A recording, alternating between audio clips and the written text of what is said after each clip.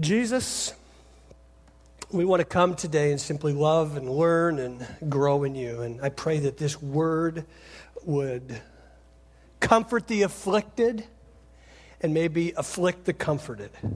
And so we ask, Lord, for your word to do what we could never do, simply reveal you to us in Jesus' name. Amen. As I said before, this series is kind of birthed out of reading different accounts of Jesus leading up to, during, and after the cross and the resurrection. And last week and this week, I really just had some more thoughts on this whole thing, that failure is universal experience, is it? Is there anybody that hasn't failed in the last 20 years? How many of you maybe failed this morning already? Raise your hand. We want to, yeah, okay, you probably barked at somebody or drove and cut in front of somebody or maybe something worse. I don't know. We don't want to hear about it now, but we'll let you tell your table in just a little bit. But it's a universal experience, and it can affect us all in a lot of ways. Failure, it shakes our confidence and removes us, keeps us really from moving forward in the things of God. One of the reasons why I like to live a pretty clean life, I have to take care of things, because when I come up here on a Sunday morning, I don't have many fights or I don't cause many problems for Trina anymore, but I used to. And I'll tell you what, by Saturday night, everything was really good between us because I knew I had to get up the next day and preach. While that probably wasn't the right motivation, it was a motivation because I knew that if I had things out of line there, it would affect my confidence. Secondly, it produces self-doubt in the purposes that God has for you. You begin to think, could God really use me? Would God really want to use me in a certain situation or a circumstance? And then it diminishes your self-worth. Can I really do what God's called me to do? I'm not worthy to stand before God and to do what he wants me to do. And ultimately, it can lead us to cause certain responses. And we want to look at the life of Peter today, and I want you to look at John chapter 21. I'm going to read the first 3 verses, because this is really the first response that ultimately failure that is untaken care of will lead us to. John 21 says this, after this, you might want to underline that, note that, we're going to come back to that. Jesus revealed himself again. Another important phrase. And revealed himself again to his followers, his disciples, by the Sea of Tiberias. And he revealed himself in this way.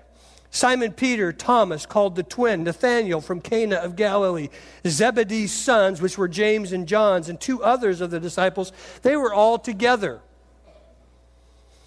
Now, as they're together, remember, Peter's kind of the leader of this group. All of a sudden, Peter says this, I'm going fishing. Simon Peter said to them, I'm going fishing, Simon Peter said to them, and they said, well, we're coming with you. They told him. So they went out, they got into the boat, but that night they caught nothing.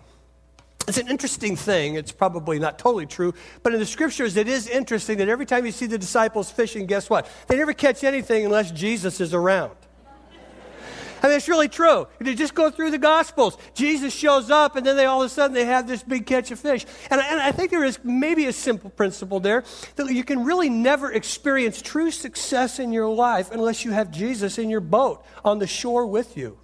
And so many of us try and do it differently. But this is some of the causes of our failure can cause us to really respond this way. Last week we left Peter. We saw him denying Jesus. And afterwards, it says that he went outside and he was weeping, literally sobbing bitterly. Now, that little phrase at the beginning there, it says, after this.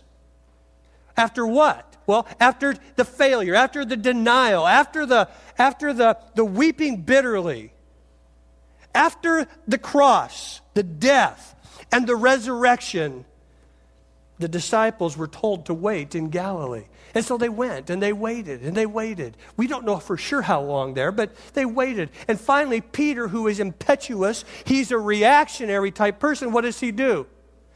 He says, guess what, guys? I am tired of waiting. I'm going back to fishing.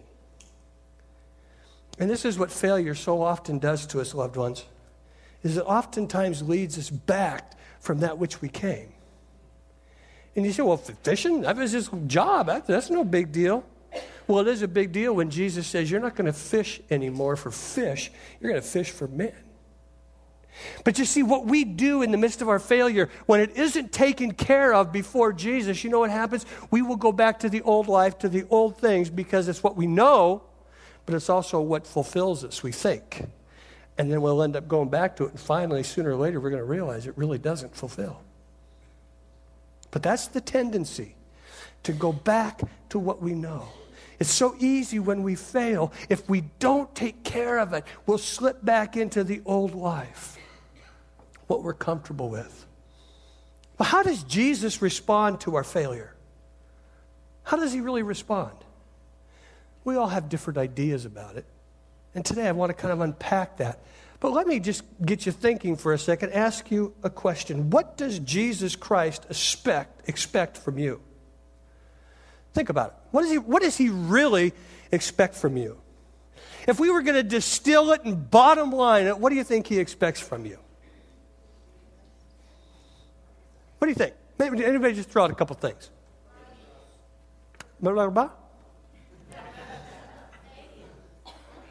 Obedience, yeah? Love? Commitment? Thankfulness? How many of you do those all the time really well? Raise your hand. Okay, good. I'm glad nobody raised their hand. Because sometimes we think we do, and maybe you do think that, you just don't want to raise your hand, and you're smart. You know why? Because can I tell you what I think Jesus expects from us? I think he expects failure. Why is that? Because that's all we do. We know commitment, love, and thankfulness, and all of those things, but how many of us just know we come up short? And Peter and the 11 other disciples walked with this powerful person of Jesus for 3 years, hand in hand, listened to him, saw him. And in the end, they still failed. And do you think for 1 minute Peter was surprised? Jesus was surprised? You think he's really all that surprised when you mess it up? I don't think so. I'm going to tell you, and I am more aware of this every day of my life. The only reason that I get to stand here before you is because of Jesus' embrace of grace upon my life. I have really, I used to think, but I'm more and more, I don't have a whole lot to offer you. And it's interesting that I'm just becoming more and more aware of that because I'm learning more and more stuff. But the big thing I don't have a lot to offer. And if I don't have the embrace of Jesus' grace every day, I am going to be a Peter. And some of you would probably go, Pastor, I agree. That's where I am. And that's why so much of what we're talking about in the last 6 months ties us back to if you don't have Jesus, it's going to be really tough, loved ones. See, Peter failed a number of ways throughout the 3 years, and then at the very end, the one that he loved so much, he failed the greatest. But I love these words here. Jesus reveals himself again. What do you mean again? Well, that's how Jesus operates. He's always revealing himself. Some of you today may be in the midst of some kind of a failure, trying to work your way out, or maybe you're heading, I don't know. But Jesus says, I'm going to reveal myself to you.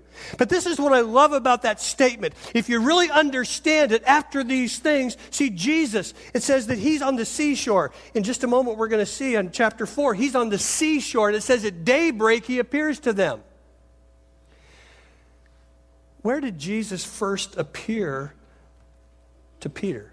Well, 1 Corinthians 15 tells us that after Jesus arose and Mary saw him, Martha saw him, a couple of the ladies saw him, then it says in 1 Corinthians 15, verse 7, it says that Jesus appeared to Peter, then to the 12, and then to 500. Can I tell you what that means to me? Jesus cared deeply about Peter and his failure.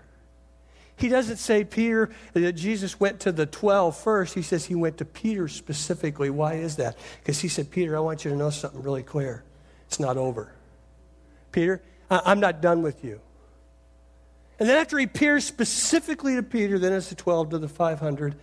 and other eyewitnesses. Why does Jesus do that? Because he's into recycling. Jesus was green before it was cool. If you study Jesus in the New Testament, listen to this. He never trivialized. He never blamed anyone for being sick, emotionally ill, or demonized. Not once. You can't find it.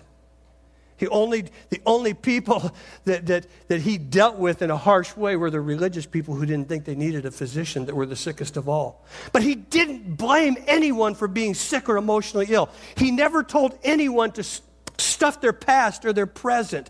Why? Because he says, I want to come and I want to help you recycle your shame and your pain and your failure. And that's what he's going to do with Peter here. That's what he wants to do with you and me. See, a definition of recycling is this. It's a process to change materials waste into something new, into products to prevent waste of potentially useful materials. Would you tell the person next to you or the people at your table, you are a useful material?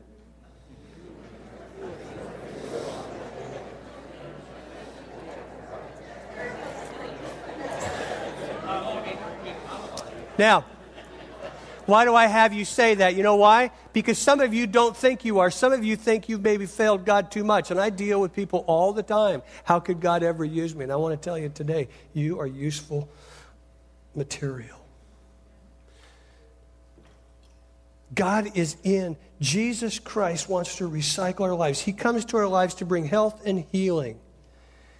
And he does it with us just like he did with Peter. And one of the lessons for us today too, friends, is that we don't trivialize people's past. We don't trivialize their pain or their shame due to failure. We are called to be like Jesus to them.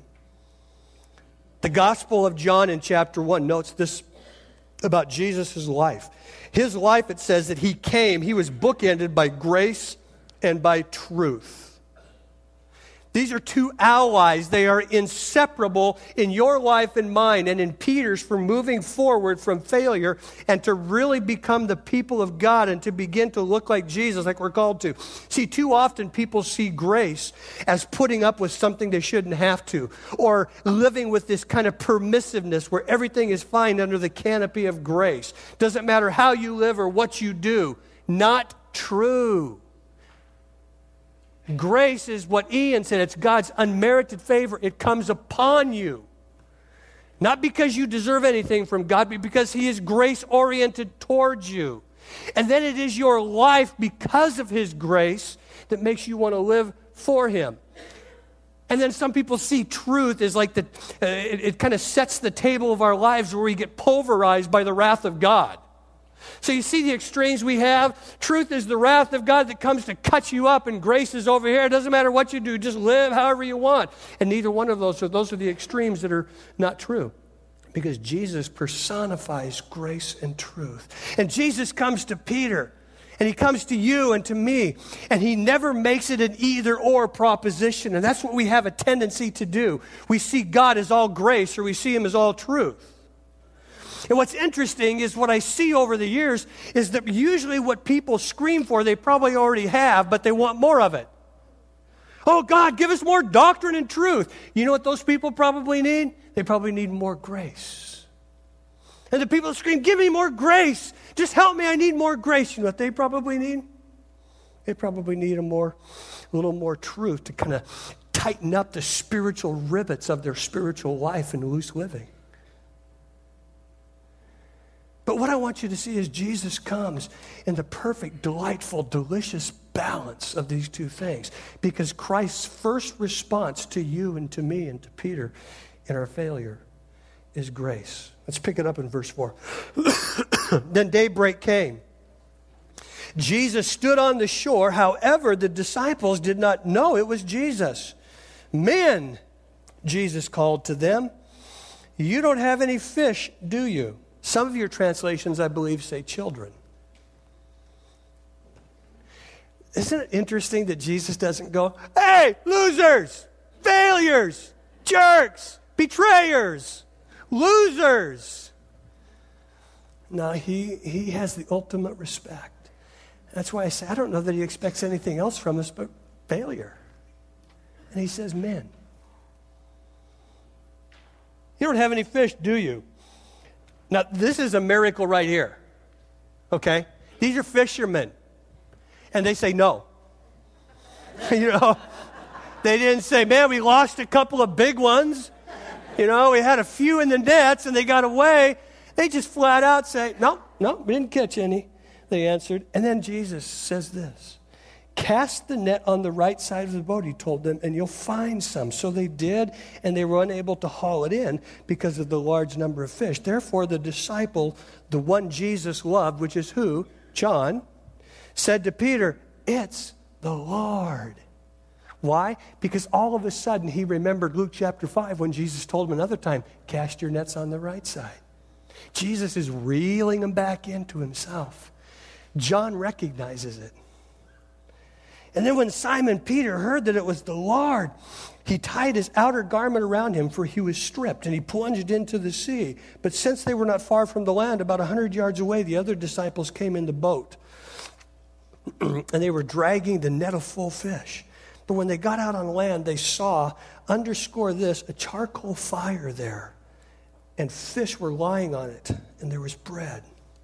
Hey, bring some of the fish that you just caught, Jesus said. So Simon Peter got up and he hauled the net ashore full of large fish, 153 of them, true fishermen.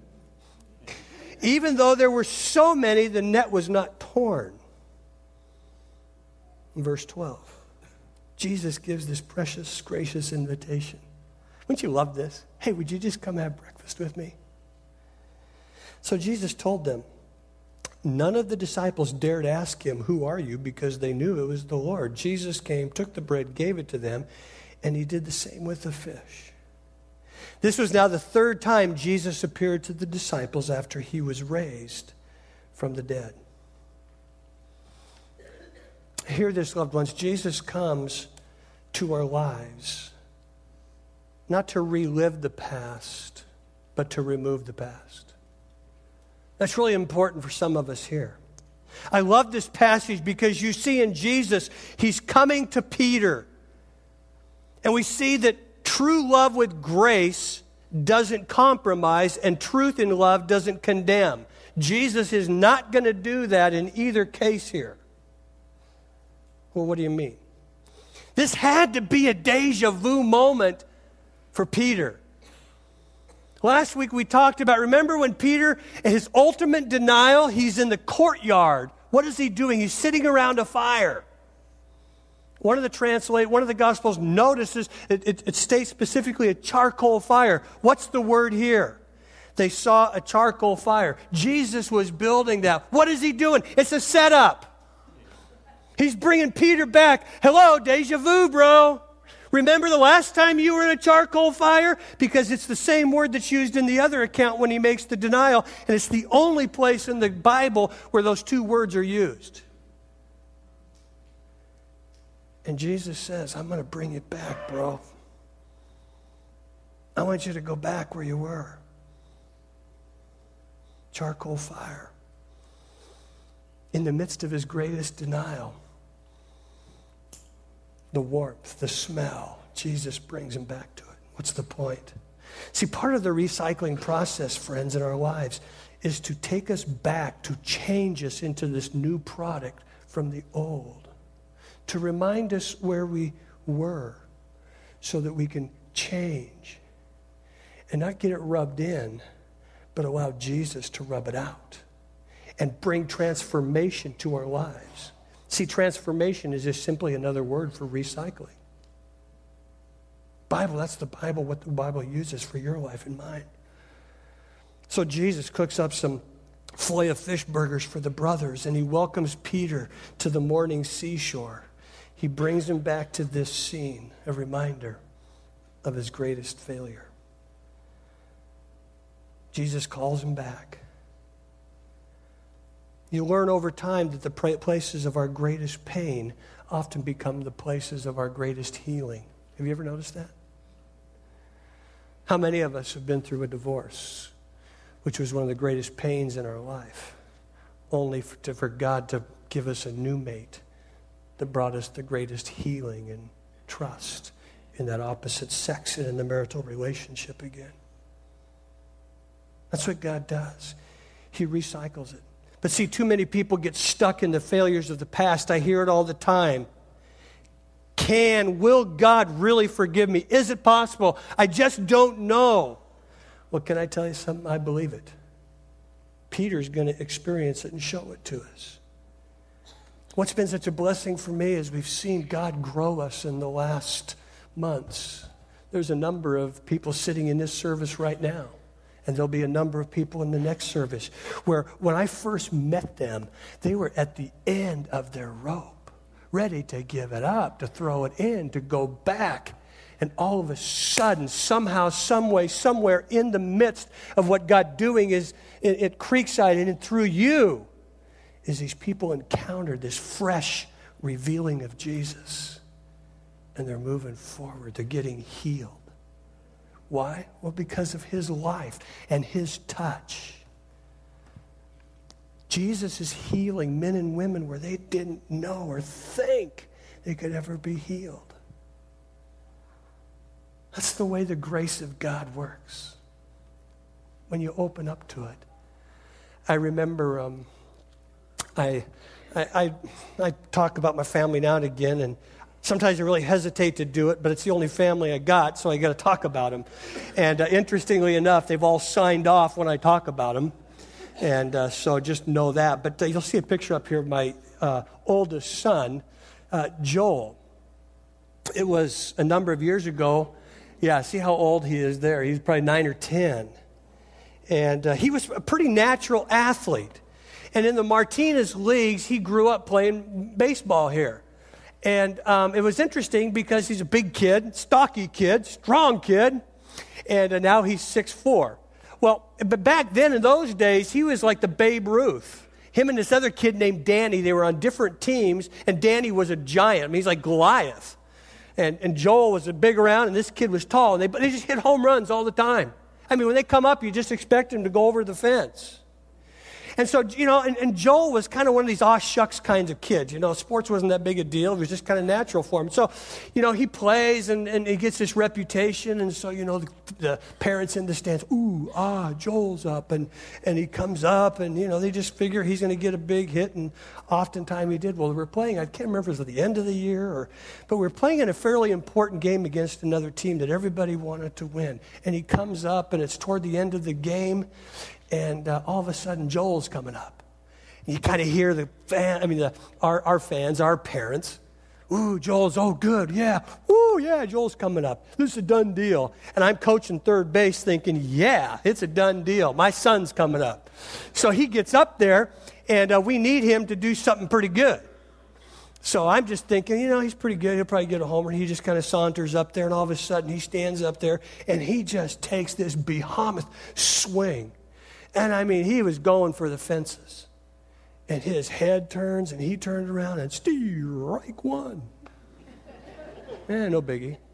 And all of a sudden, the same thing, man. Guy throws a pitch, and it's strike two. I mean, he just took the biggest swing. Well, now he looked at me, and I'm on third base, and I said, come on, Bub, you can do it. And he looks at me, and I could tell he was a little nervous. So he steps back in the box, and he just stands there with the bat. Strike three. End of the game. Now, what was interesting is the one team really celebrated, and our team didn't do much because they're trying to get their stuff together. Coaches going out and congratulating. We're getting ready to go shake their hands. What was interesting is some of the parents, I heard them talking. How could he do that? What happened? Why didn't Joel do that? And I mean, nobody went to him. And you just hear a couple of people, I can't believe he struck out. We lost the game. And I'm standing there at third base kind of looking at him, and I'm not even sure I want to go identify with him, No, nah. But he's standing there, and he looks at me, and all of a sudden he starts walking toward me, and I can see his little chin start to quiver. And I know that he is really broken about this, and he usually doesn't care. He walks over to me, and I just then I picked up my pace, and I just went over to him, and I began to just put my arm around his neck. You know why? I just wanted everybody in that little ball field, up there at Joey's ball field, I want every one of those people to know this is my boy. And I love him, I love my other son more than anything in the whole wide world. I don't care how they fail, and I didn't always do it perfectly, but it didn't matter what they did, that they're my boy. And the reason I tell you that story, because it's one of the things I've learned about the grace of Christ, the love of our Heavenly Father. How many times have I failed? How many times do I fail? And this Heavenly Father, He says, that's my boy. I'm committed to Him. That's what He's doing to Peter here. In front of the other 10 guys. Or actually, it's probably about 6 or 7 of those guys. What's He doing? He's saying, you guys know this is the denier, but he's my boy. And my grace is going to get him through this. And some of you need to hear this, loved ones, that Jesus' grace is going to get you through if you'll simply come to Him or allow Him to come to you on your shore. See, our view of failure will determine the extent of our future success. Jesus is our healer. When we come to Him and look to Him and repent, it is then that we can continue to move forward in our destiny and respond to His grace. And that's what some of those people of Creekside are doing now. The wise Welsh preacher Martin Lloyd-Jones once said this: superficial views of the work of Christ produce superficial human lives. That's a powerful statement, but it's painfully true. People who don't understand what Christ has done for them, they won't have lives that are stable and have stability. Because when you fail, you don't think you can go back to this God. Yet the reverse is also equally true. Those who are grounded in their understanding of Christ's work are bound to and will ultimately lead, I believe, satisfying lives. The place where we fully see and understand what Jesus has done, loved ones, is the cross. Christ's second response is truth. He comes to us in grace, puts His arm around us, but then He'll speak truth to us. Christ never questions us. Watch what He does with Peter here, beginning in verse 15. It says, when they had eaten breakfast, Jesus asked Simon Peter, Simon, son of John, do you love me more than these? He says, do you agape me, unconditional love, more than these? And these, it could be a couple of things. It could have been his fishing experience. It could have been the boats. It could have been his job fishing. Could have been the disciples. Could have been his life. But he asked him this very pointed question. Peter's response was, yes, Lord. He said, you know that I love you. Now what's interesting, Peter doesn't use the word agape or agape, which is unconditional, total commitment, no matter what. He uses the word phileo. He says, you're my friend, Lord. That's the kind of love I have for you. And Jesus says, feed my lambs. And then Jesus says to him a second time, the same scenario. He asks him, Simon, son of John, do you love me? Oh, yes, Lord. You know that I love you like a friend, that I phileo you, I love you. And Jesus says, shepherd my sheep, he told him. And he asked him the third time, son of John, do you love me? Now Peter's grieved.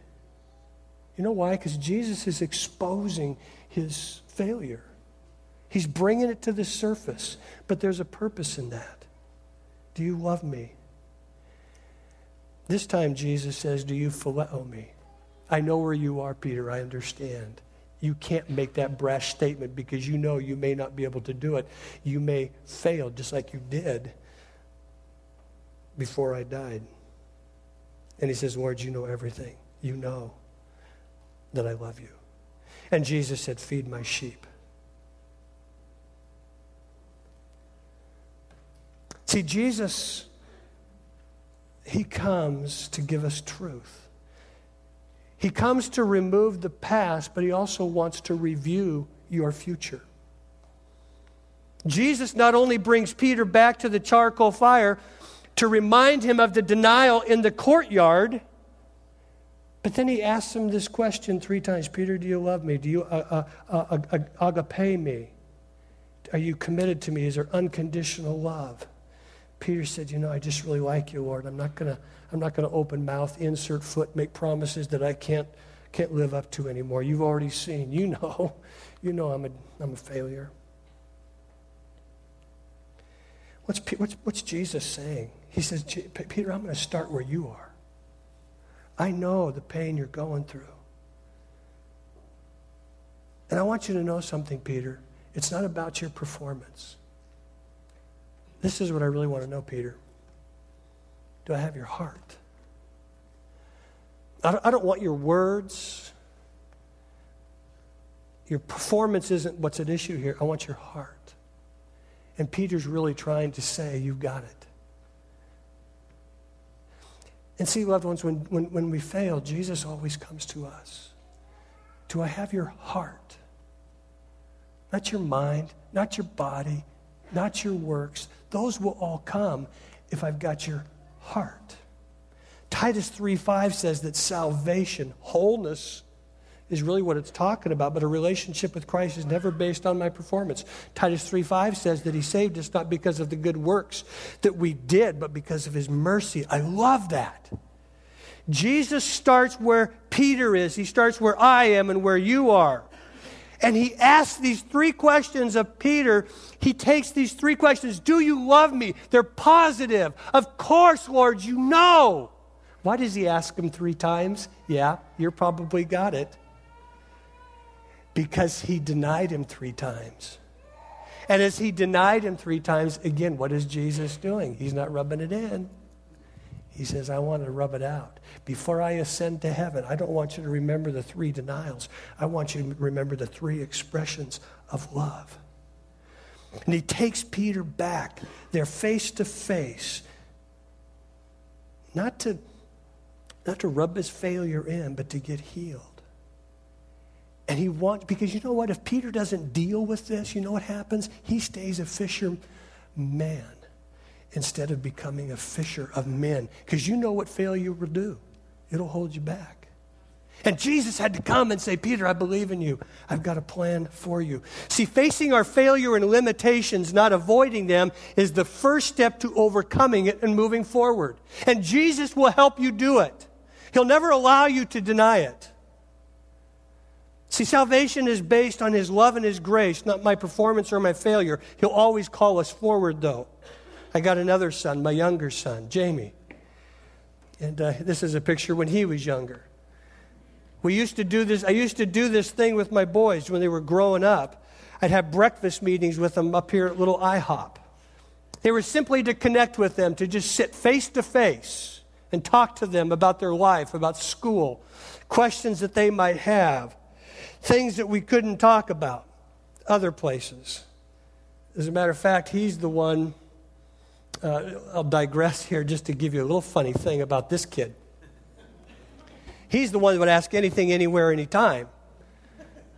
One day we were up in Mangia Beni, a little Italian place, one of our little face-to-face connections. We're talking about life, and he's probably 8, 9, or 10, and he looks at me and goes, Dad, did you ever masturbate? It was shortly thereafter we quit meeting face-to-face.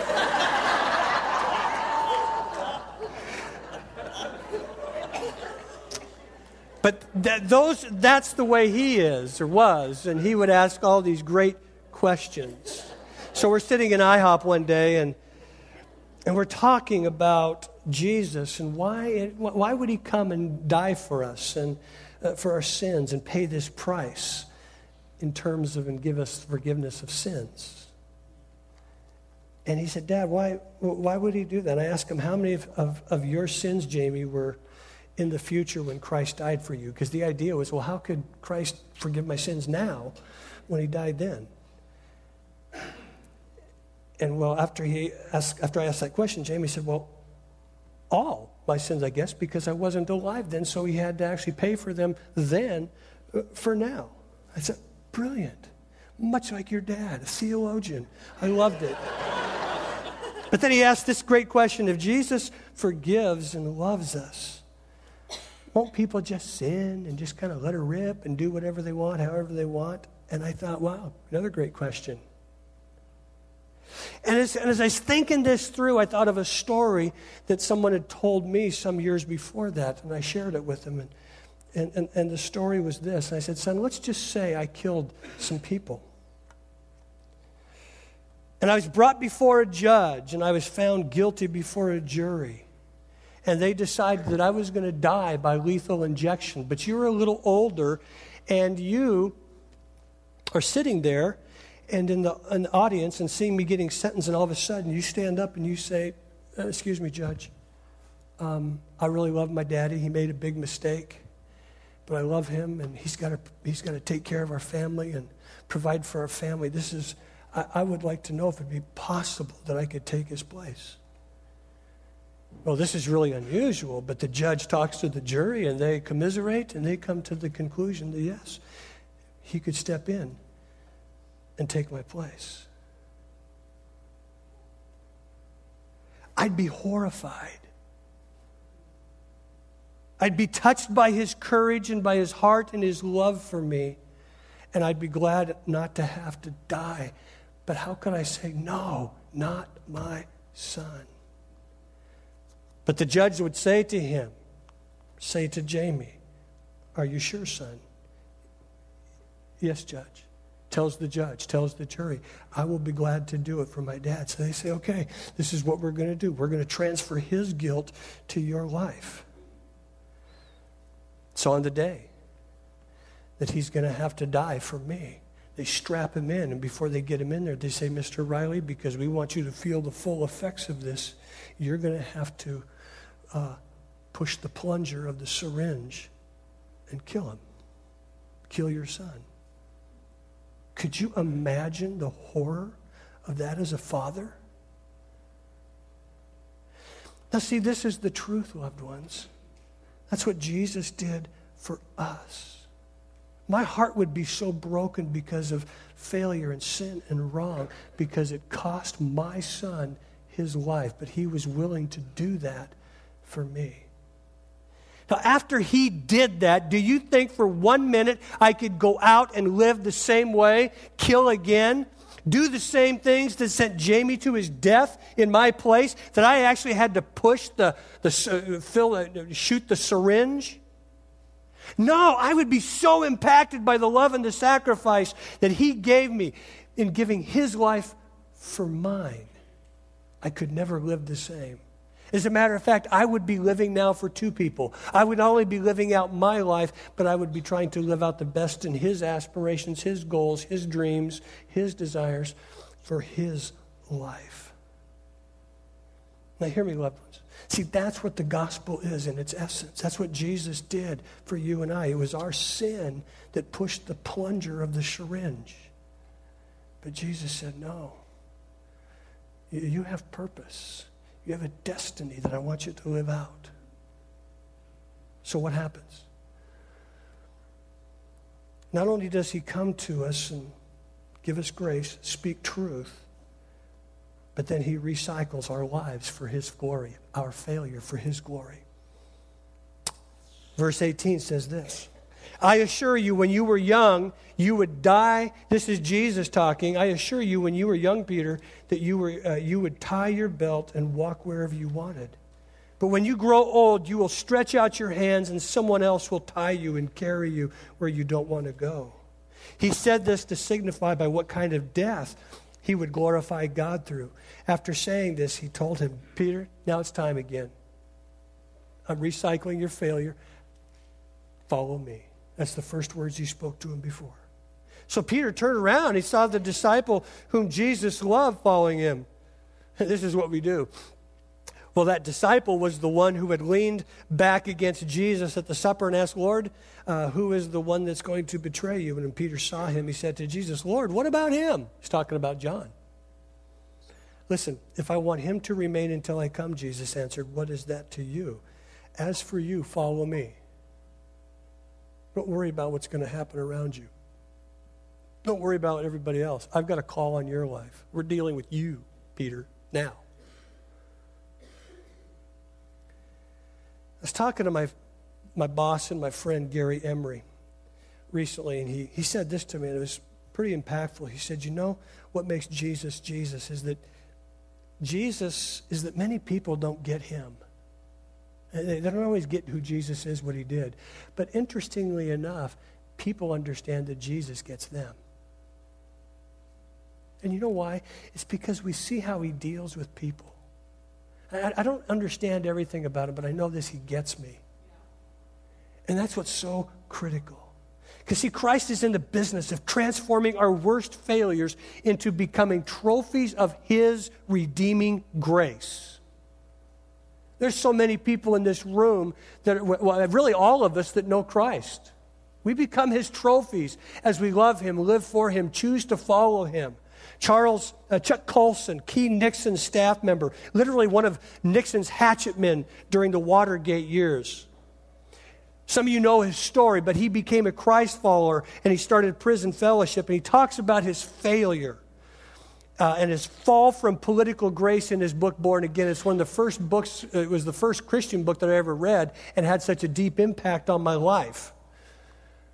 But when he came to Christ, this is what he said. The real legacy of my life was my biggest failure and most difficult circumstance. What I was an ex-convict. This is a guy that sat with Nixon in the White House, in the Oval Office, day after day. He says, my greatest humiliation going from the White House to being sent to prison became the beginning of God's greatest use in my life. He chose the one experience which I could not glory in to use it for his glory. Oh, listen, it's not about us. And the very thing that we would never go, woo, look at this, is the very thing that God will probably use because it all points to him. Later, a pastor interviewed Colson. And he said this, I'm a pastor and I'm not real excited about people who use Jesus to get out of a jam and then they end up dropping him when they go on with their life and they're out of the jam. Tell me, Colson, how do I know this is going to be real with you?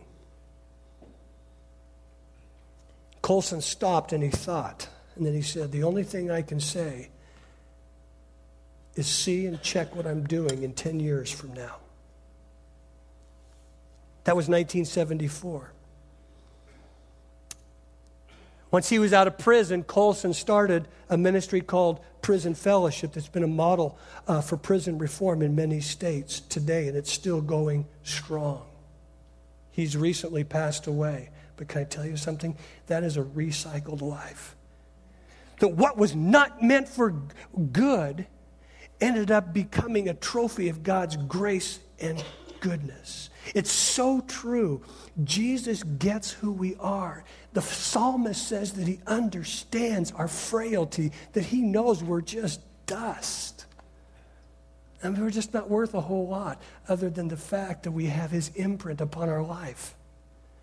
Hebrews 4:15 says he understands our weaknesses. He faced all of the same temptations that we did, yet he did not sin. And it's amazing he doesn't look down on us and go, you bad, bad, bad people. He doesn't. He says, I love you, and I'm going to call you back in love to me. Isaiah 1:19 says this, no matter how deep the stain of your sins and failures, I can take it out and make you clean as freshly fallen snow. This is what I know. Every day I need a fresh start. I think wrong. I speak wrong. Every day I just need Jesus to come and to embrace me and to speak truth into my life. Speak forgiveness. Don't we all need that? I'll bet there's somebody here today that you're running from God. Maybe you've been hiding from him personally. Or maybe you're hiding something from him. Something small.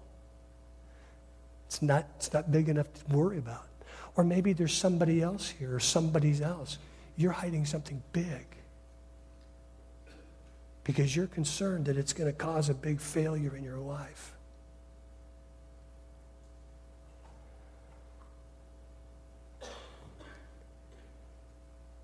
I'm so glad of the forgiveness of Jesus, the grace and the truth. But when you have real sin in your lives, friends, you need real forgiveness. Because only then do you get real release.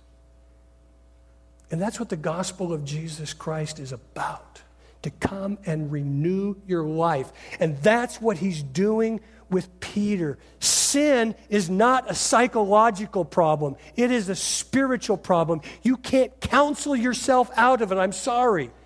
I believe in counseling. It is important. But until you deal with the initial thing, am I dealing with my sin before Christ? And do I really love Jesus? Only then is counseling really going to begin to make a difference. Because we will have a tendency to blame our spouse.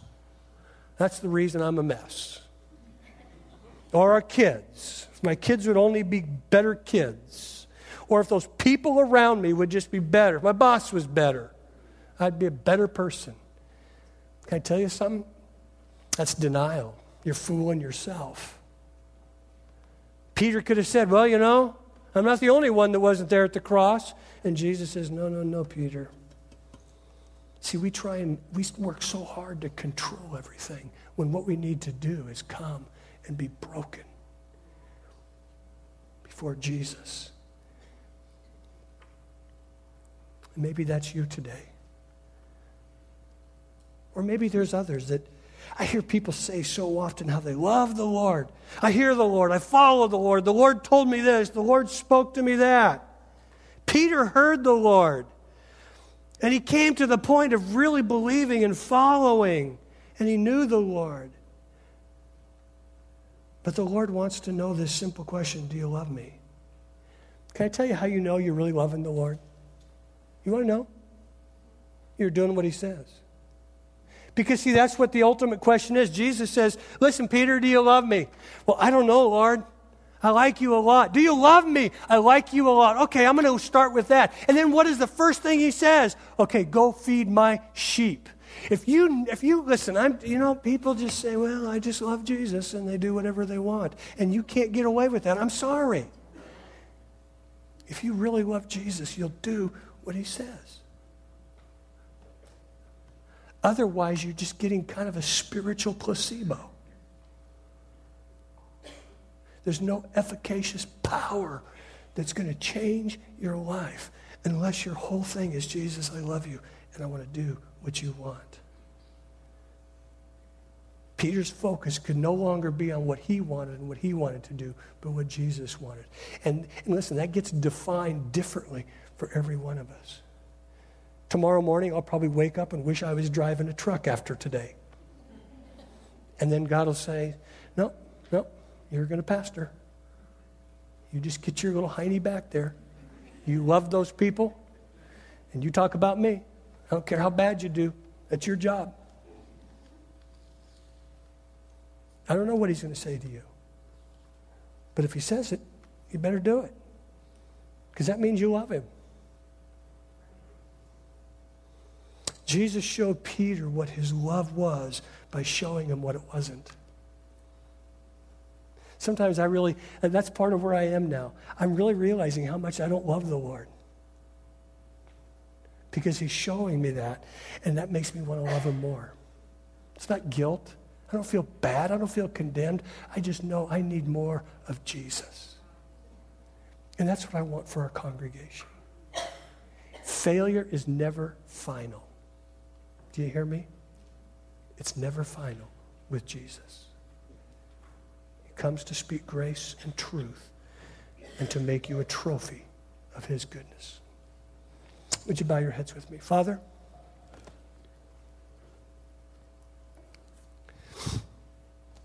you're so good to us and you love us so much. But like a good parent, a good sibling, you'll always call us forward. You'll never let us stay down. You'll never let us wallow in our sin and our failure. You'll always call us forward. And I pray that today some people here would feel this incredible embrace around their neck. And they can be confident that you're with them and experience your grace. There's others here that just need to hear the truth. It's time to move forward. Get up. Just tell me you love me and we're going to make it. And if you're here today and you've never received Jesus Christ, this one who took the syringe of death for you and your sin, I want to invite you to encourage you, challenge you, invite him into your life today so that you can follow him, because he's the one that holds your destiny. He's the one that holds ultimate purpose for you. And you'll never be fully satisfied until you move toward him. And if you've never done that, I want to simply invite you to do two things. Say a prayer in just a moment with me, and then mark on your connection slip that I received Jesus today. I want to move from failure. I want to move from sin. I want to move to new life. Ain't going to be easy, but it will always be good. Some of you maybe are in the throes of failure you feel. Just say, Jesus, I surrender to you today. And I want you to know I love you. And I'm going to follow you. And just kind of recommit. Maybe you want to mark that on your connection slip. I'm recommitting to Jesus again today. That I'm going to follow him. So here's the prayer. It's something like this. Just say this in your own mind, whether it's my words or your own vocabulary. Jesus, I know you died for my sins on the cross. You resurrected on the third day. I need help. I want to receive you today, and then I want to follow you. I don't understand it, but I know you understand me. And that's the most important thing right now. So, Jesus, forgive me. And help me to understand what it means to follow you. And I pray this in Jesus' name. Amen. Let me just reinforce the message with a prayer from the Apostle Paul. For this reason I bow my knees before the Father, from whom every family in heaven and earth is named. I pray that he may grant you, according to the riches of his glory, to be strengthened with power through his Spirit in the inner man, and that Jesus the Messiah may dwell in your hearts through faith. I pray that you, being rooted and firmly established in love, may be able to comprehend with all the saints what is the length, the width, the height, and the depth of God's love, and to be filled with the fullness of his life. May you be blessed as you go today. You're loved. Amen.